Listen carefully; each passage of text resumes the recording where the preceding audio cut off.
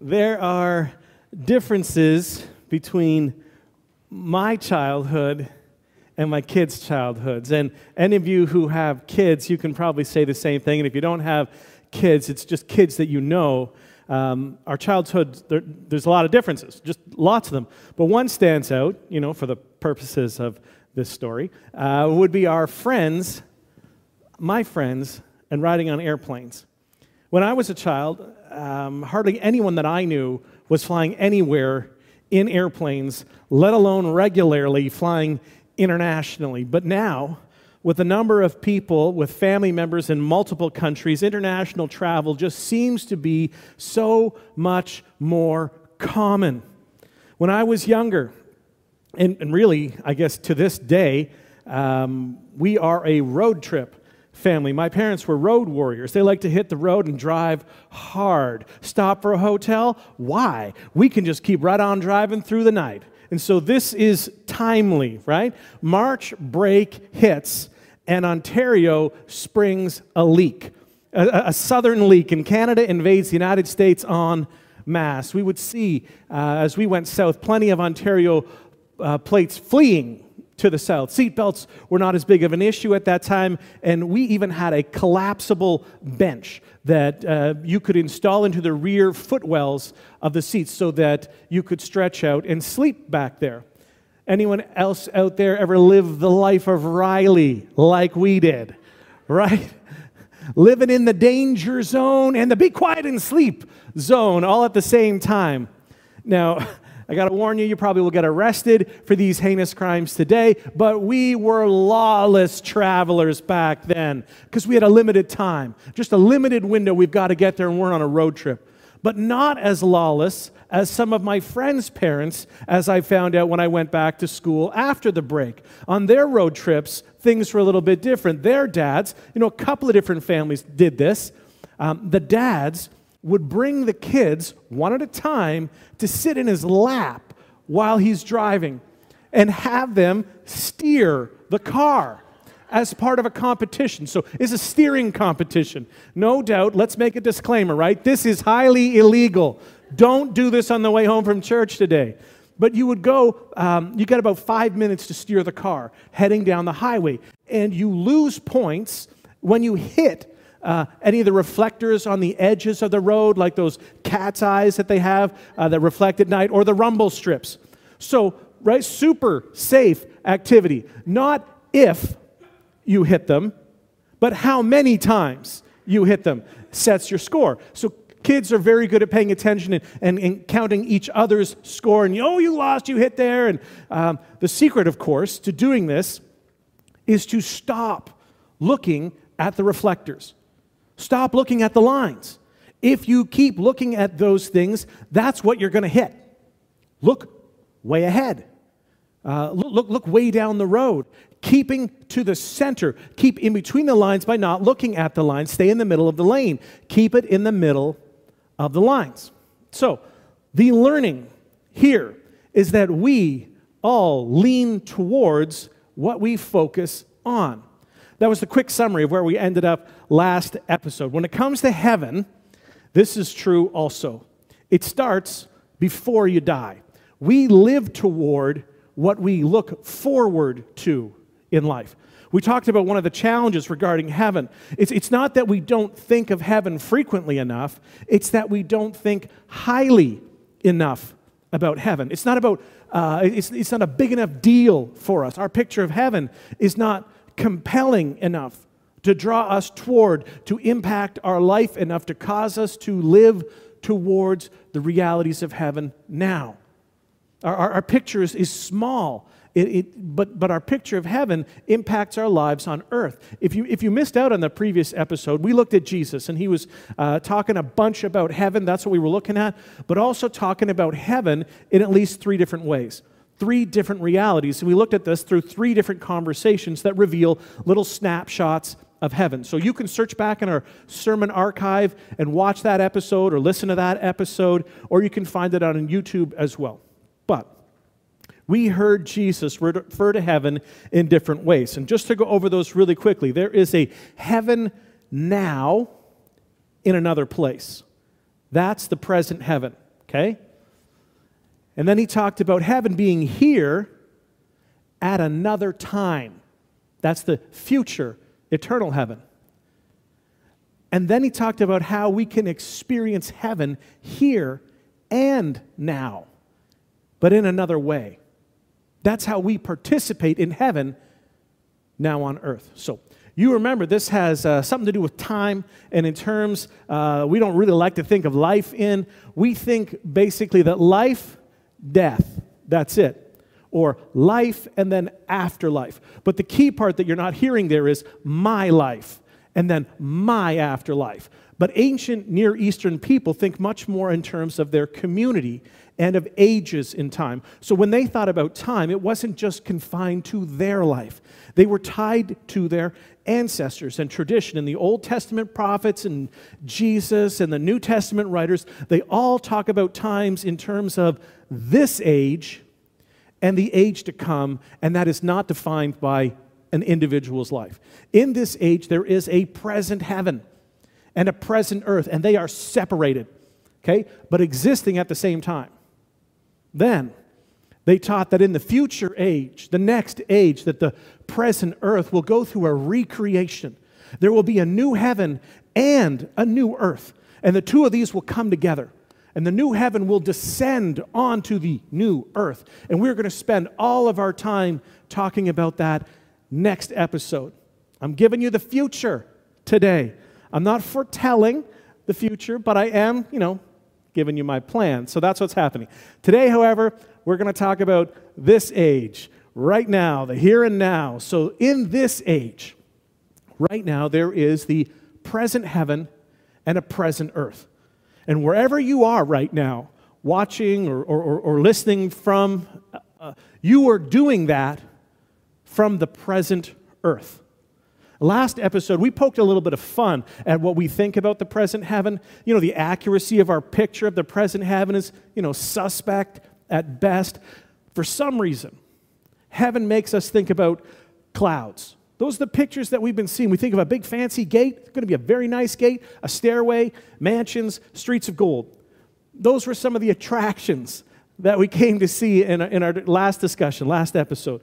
But there's a relationship between heaven and earth, but we're not so sure about how it all works. Scripture tells us about a realm that is seen and a realm that is unseen. What we see, what we interact with, that's the realm that we can see. That's this realm. But there's an unseen realm. There's another part of the unseen realm than the one that we just first think of. So there's heaven, which is unseen, but there's also another unseen realm. We talked about that back in November. Thankfully, hell is an unseen realm for us. There's a lot of overlap between what's going to happen in the present heaven and then in the future eternal heaven.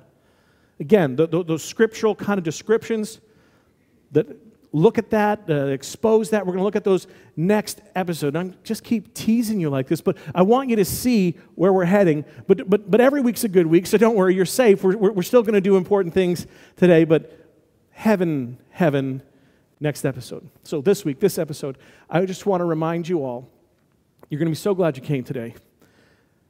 You're going to die. So you're welcome. Does seem a little bit obvious, but it's also not something that most of us linger on.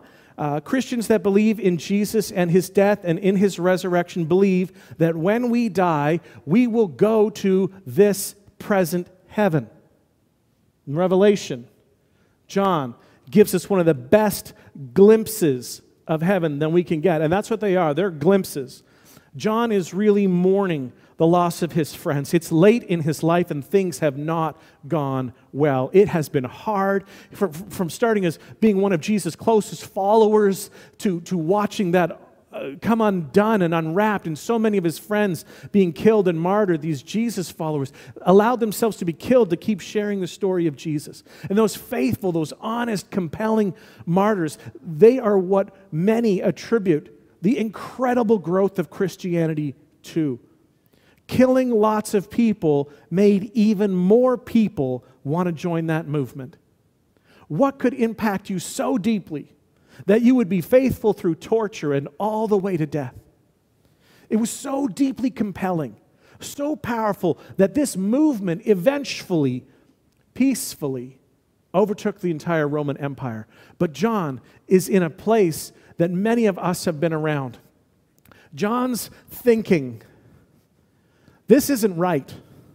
We're trying to follow you, God. I'm trying to lay down my life for this. It's been so many years. I'm aging out. But just when are you going to return? Because I'm ready now. So God gives John a vision of heaven. Revelation chapter 6. It's sort of, a sneak peek into heaven. Remember, this is through the lens of his struggles, through the lens of the people he's lost and the people who have suffered. And he's at the same time contemplating his own life. And God gave him this picture, and then John wrote it down, and then we get to read it. Revelation chapter 6, starting at verse 9. When he opened the fifth seal, I saw under the altar the souls of those who had been slain because of the word of God and the testimony they had maintained. These were people who had been killed for their faith. Verse 10, they called out in a loud voice, a voice I'm sure that we want to use as well, and say, "How long, sovereign Lord, holy and true? How long until you judge the inhabitants of the earth and avenge our blood?" What happened to us was wrong. We were faithful to you, and these other people behaved cruelly with malice aforethought. How long? When are you going to do something about that? We trusted in you. We are trusting in you. And at the same time, we long to say, how long until you do what's right? There's others that are still suffering. This is John's vision, right? And it's his plight that he's living in right now. How long? Verse 11, then each one of them was given a white robe, and they were told to wait a little longer. God is saying, I'm clothing you with righteousness. I want you to know that I accept you. But this is not done yet. You need to wait a little longer. Together, we're going to be patient, because it's my desire that none would be cut off, that none would perish without hope. I'm going to wait until the full number of their fellow servants, their brothers and sisters, were killed just as they had been. This is not done yet. And this is not the popular part of the Jesus message. Follow Jesus. It will, it does, it must involve sacrifice. Various sacrifices, repeated sacrifices, sacrifices over time in this life. But what we sacrifice for is what we have coming. What you have ahead of you in the grand scheme, eventually you're going to realize that the sacrifice is really small. That sacrifice is small in comparison to eternity. And John is there. He's seeing these things, at least a couple of things that he sees as he's looking forward to. And again, this is a hint to next episode. But John lets you know that you are going to go to a physical place. Heaven is a hotly debated kind of thing over what is physical and what's spiritual. And some of that old Gnostic teaching continues to linger, comes back up. It's in the background of our thoughts. Many people still believe to this day that the physical is bad. We've got to deal with it. We've got to get rid of it. But the spiritual is good, and that's the direction we got to go. We got to get spiritual. So people think that we're going to be removed from our bodies because the physical is bad, and of course, heaven is only spiritual, but the scriptures just don't teach that. The physical and the spiritual cannot be opposed to each other. And the idea that they are, it's a very New Age thought. If that inherent opposition is true, then God could not have inhabited a body in Jesus. God took on a physical body, and then that body was raised from the dead, and then he ascended into heaven. So we know that there's at least one body in heaven. There's going to be a physical place to which we go. And in this physical place that we are going, we will have certain knowledge. Not everything, but we'll have a set of knowledge. Our minds are not wiped. We are in this age, and there is a degree of distance between the present heaven and the present earth, and they have competing values. How long is that going to go on for? That was the question that they were asking. How long until the age to come? So knowledge can also be gained. They don't know everything. We will have some memory from earth. Everyone will have to give an account for what they have done and how they have lived. You have to have some memory to give an account. You are going to be participating in the present heaven. Hebrews 12 gives us a little picture here. It tells us that we're cheering on people, that we are part of that great cloud of witnesses. So here's a summary of what we can anticipate regarding heaven. There will be a separation of body and soul. This becomes more appealing as time goes by, right? You feel it now. I'm ready for the new body right now. In the future heaven, the eternal heaven, the new heaven, we will be given a new body. There will be a relocation of our soul to heaven, to this present heaven. There is a liberation of our soul from sin and the brokenness of this world. And just imagine how freeing that will be. Free from the torments, free from the temptations, free from the oppression of this world and the physical ongoing struggle. Just soak in that for a moment, that kind of change that we're talking about. Think about it for yourself and for those that you love. What would that be like?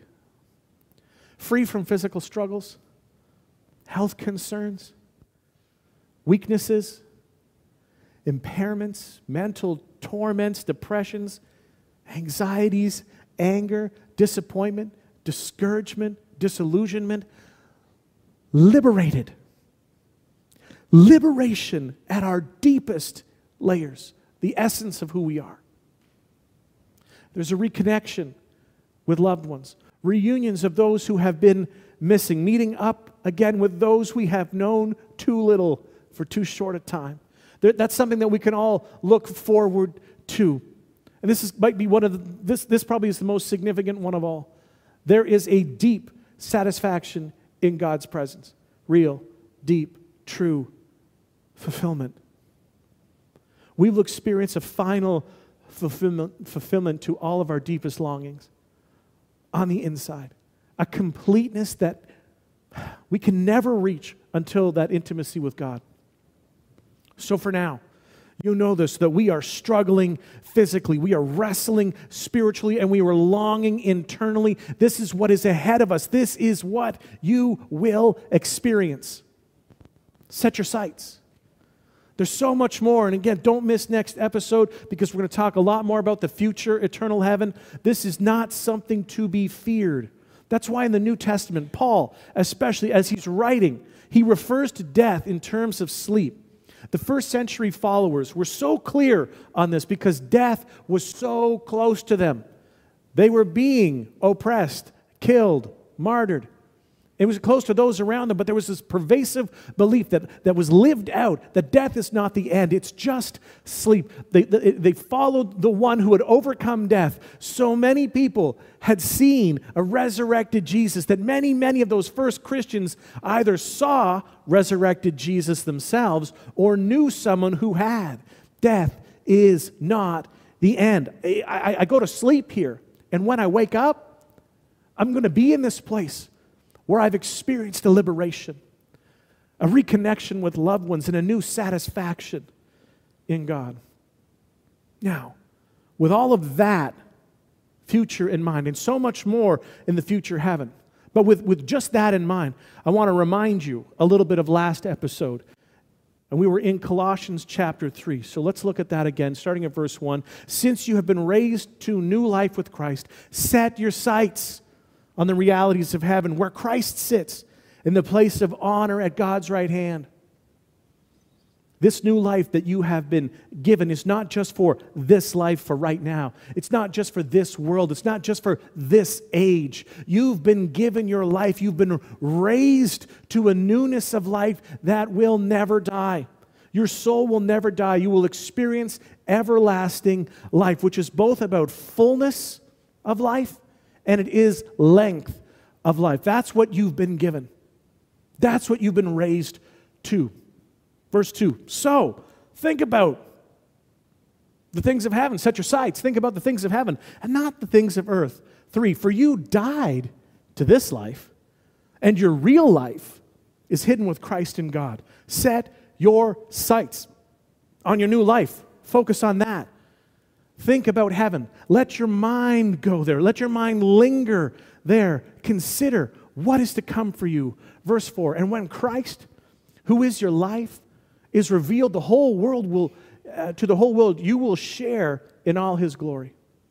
In the age to come, when Jesus comes, and he connects the new heaven and the new earth, you're going to share in that.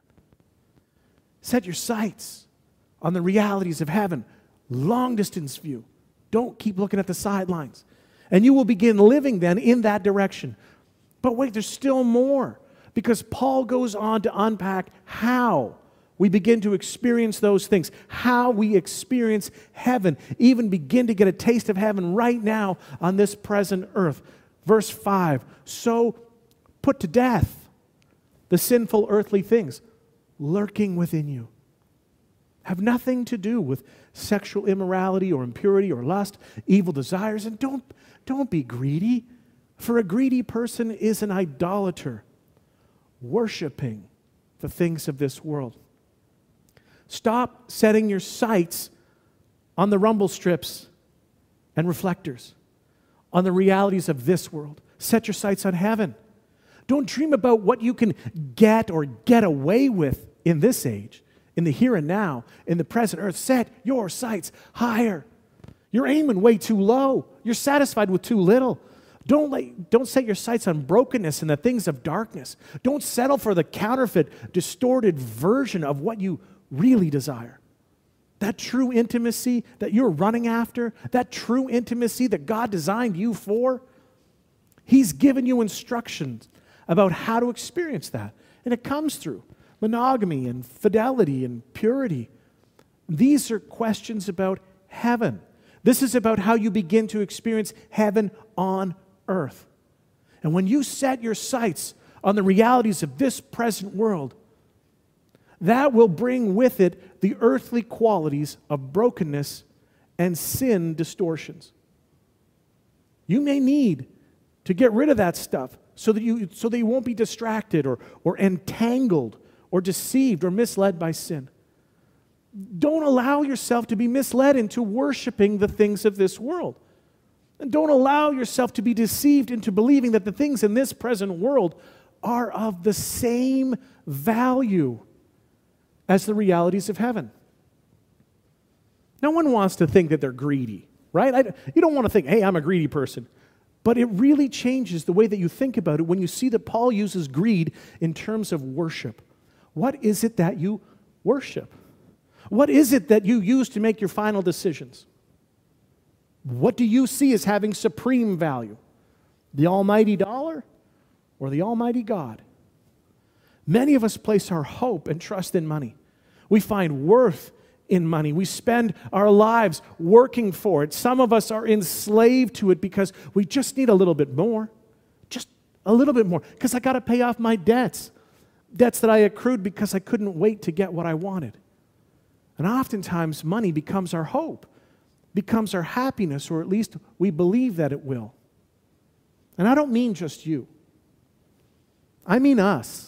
All right? I bounce back and forth on this also. No matter how many times I see God provide, I still get edgy. And I still get antsy around money issues when it seems that things are a little tight. We depend on it. It's our measure of success and failure. Well, guess what? That's worship. C.S. Lewis, in the Screwtape Letters, he said it this way: prosperity knits a man to the world.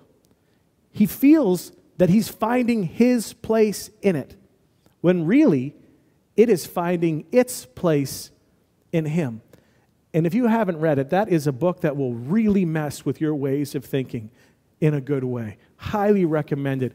Letters between a junior demon and a senior demon doing training. It's awesome. Paul continues, verse 7. You used to do these things when your life was still part of this world. You were focused on pursuing pleasure at whatever cost. It didn't matter, right? Because you need it. Well, you want it. Therefore, you need it. And most of all, you deserve it, right? So take it. That's what you used to do when you were still living for this world and living for this life. You were setting your sights on you. Verse 8, but now is the time. Get rid of anger, rage, malicious behavior, slander, and dirty language. 9, don't lie to each other, for you have stripped off your old sinful nature and all its wicked deeds. So many things that we do to gain and maintain power. We see them in our politicians, and it angers us. Right? We see it in the behavior of corporations, and it angers us. We see it in the people who do things the way that we don't do them, and it angers us. We have great difficulty seeing it in ourselves, and so it rarely bothers us at all. Power and control drive so much of humanity. Be on your guard. Be watchful. Inside of you, as long as you live in this world, you have a sinful nature that you're going to struggle with. That sinful nature is going to drive you to pursue at all cost pleasure, prosperity, and power. The promise is that these things will satisfy your deepest longings, that you will feel better if you pursue these things. Because this is what you really want. This is what you should be after. This is what you need. And don't worry, because once you get there, you'll be satisfied and fulfilled. But the Apostle Paul says, these things that you're chasing, that you're practicing, they're not just bad behaviors. Don't be bad, be good. These things that you are chasing after, they've been promised to you already. It is your reality in heaven. The final satisfaction that you're going to experience in paradise, in heaven, that is what waits for you. And yet you clamor for that now. Imagine a life with no clamoring, but peace. You will experience some sacrifice. And you're going to see other people that you think are getting ahead, or they're getting away with stuff, and maybe they're experiencing a life that's better than yours. But here's what you need to know. Pleasure, prosperity, and power will drag with them, will Trojan horse all sorts of problems in your life. The sinful nature leads you to be focused on pleasure, prosperity, and power. And it leads towards brokenness, death, and destruction. Then in contrast, he says, instead, verse 10, put on your new nature and be renewed as you learn to know your Creator and become like Him. As you live into this new nature, He's made it possible for you to become like Him, and that can be happening now. Become like God. You ever heard that phrase before? There's another story. Way back at the beginning, way back in the Garden of Eden, Genesis chapter 3, Adam and Eve have decided that they wanted to become like God. They wanted to become the God of their own lives. They set their sights not on God, but on pleasure, prosperity, and power. They were trying to get out from under the authority of God. And honestly, I don't like it when you say it that way. Trying to get out from under the authority of God, I don't like it because it reminds me of me. Does it do that for you also? Trying to get out from under the authority of God? I'll just do it my way. I see things better.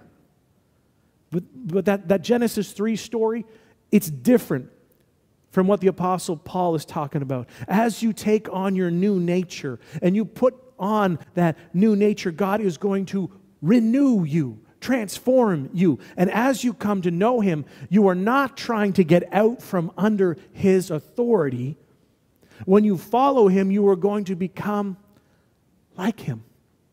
You are going to begin to resemble your Father in heaven. You will take on family characteristics. It's a legitimate path to becoming like God. Paul continues, how do you do that? Here's how. Verse 13, make allowance for each other's faults. Forgive anyone who offends you. Remember, the Lord forgave you, so you must forgive others. Yeah, forgive. Forgiveness. Yes. That's the direction to move for freedom.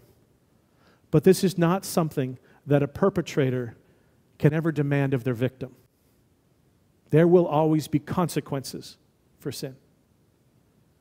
14, above all, clothe yourselves with love, which binds us all together in perfect harmony into oneness. 15, and let the peace that comes from Christ rule in your heart. For members of one body, you are called to live in peace.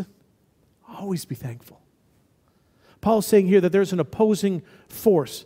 There's the new nature that you have been freed to in Christ. And this new nature, above all else, is love. And it creates a culture of radical grace. It's set in a culture of peace and not conflict. Unity, bringing people together. Love, grace, peace. That's what this new nature sets its sights on. And when you set your sights on love and grace and peace, you are setting your sights on the values of heaven. Your new nature sets its sights on love, grace, and peace. And that brings about the values of heaven.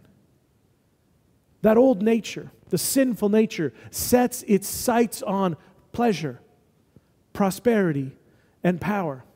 And that brings about death and destruction. One brings about the values of heaven, and the other brings about the values of hell.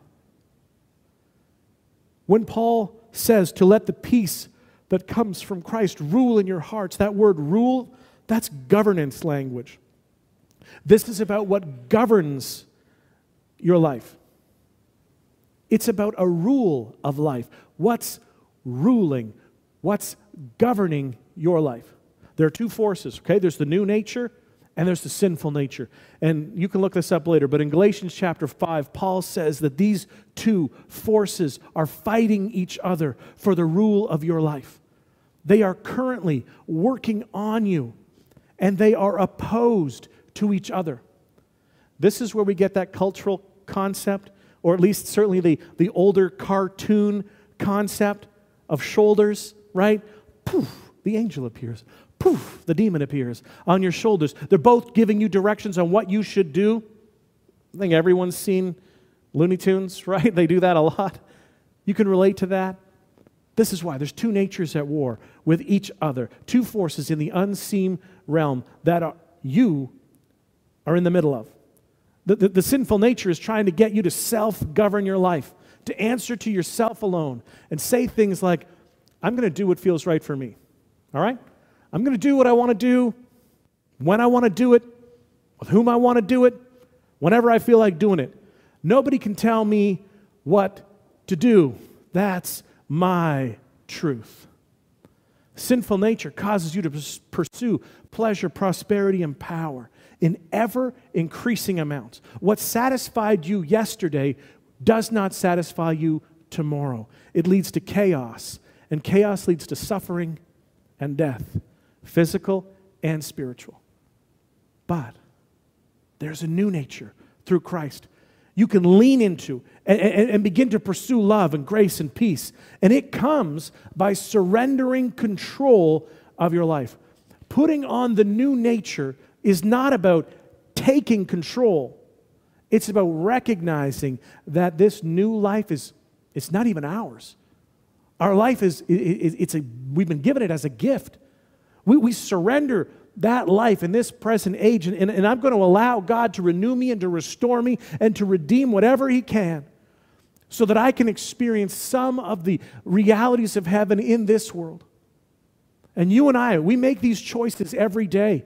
Every day you and I make choices that either bring down the order of heaven into our lives or pull up the chaos and brokenness of hell into our lives. Everything is spiritual. The decisions you make about your finances and the decisions that you make regarding your sexuality or your career or your relationships, the stories that you're going to tell, the excuses that you're going to make, the things that you've decided that you will prioritize. How are you going to spend your time? How are you going to spend your money? All those things are spiritual. You make decisions every single day, and you either make decisions that are governed by the rule and the authority of heaven or hell. And when you make decisions governed by heaven, you actually bring down the goodness and the order and the grace and the mercy and the peace of God into your life and into the lives of those people around you. Or we make decisions that bring the chaos and the brokenness of hell up into our lives and into the lives of those around us.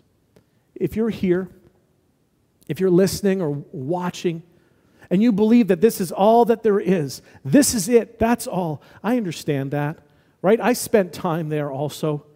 If you believe this life is your one shot to experience it all that you can find, all that you can touch, you need to get all of your deepest longings fulfilled, and you believe you've found the way, just realize that as you go at it, you are in danger of bringing all sorts of hell up into your life and into the lives of those around you. The problem is not pleasure or prosperity or power. It's when they become the chief end. And that's what you are setting your sights on. That's what you are putting your hope in. See, Apostle Paul, he teaches that what you set your sights on is the ruler of your life. It defines your direction. It keeps you from bumping the sides of the road. Set your sights on the realities of heaven. And what's what's ahead of you because of living under the authority and the governance of heaven brings the goodness and the well-being and the meaning and the purpose, the fulfillment. It brings it all into this life right now, at least in part. It's not in fullness yet, but it gives us a taste. A taste for you and for the people around you. Whichever system you live for and you live toward, you will experience the consequences of that. Those consequences can be like heaven or they can be like hell. When you live out loud, in front of other people, what do they see you living for? What does the next generation see us going after? What are we training them to pursue? What do they see as what's most important in our lives? Does anybody care about anything different? You guys all the same? Is this all that there is? After all your many years of living, all the experience that you tell me about, what can I learn from you about how to go after life? Are we looking forward to the realities of heaven? Is that where we're setting our sights? Because as good as this life can get, it is a mere shadow of what's to come. But those shadows are important. When things are difficult, internally, physically, financially, spiritually, relationally, set your sights on the things to come. That is not just for now, for what is to come, solves and absolves all the deficiencies and all the discouragements.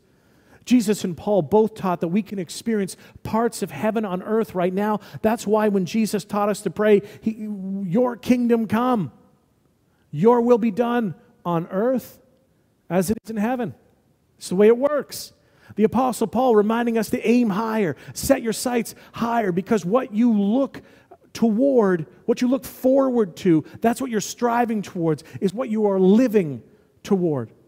It is what you are going to experience more in this life and in the life to come. The Apostle Paul summed it up this way, with this already not yet kind of anticipating heaven world that we are in right now. Philippians chapter 1, verse 21. For me to live is Christ, and to die is gain.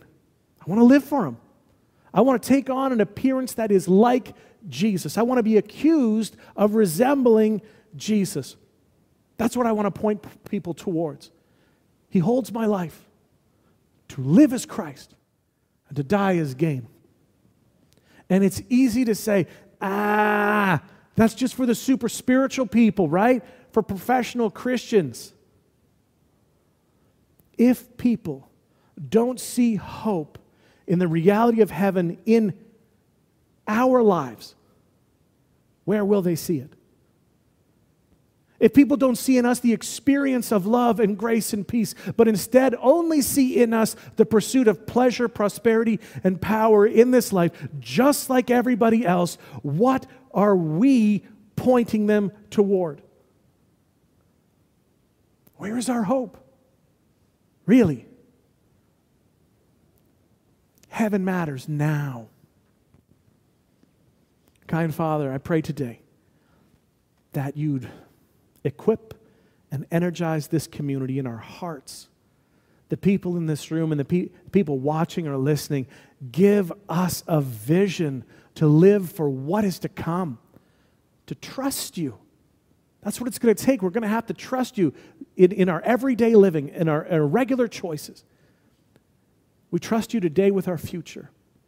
Help us to set our sights on heaven and to live in the new nature that you have given us. We trust you enough to submit our lives to live under your rule. Cause us as a community to be a bright light right where we are. May we live in, experience, and display love, grace, and peace. For yours is the kingdom, the power, and the glory forever and ever. Amen.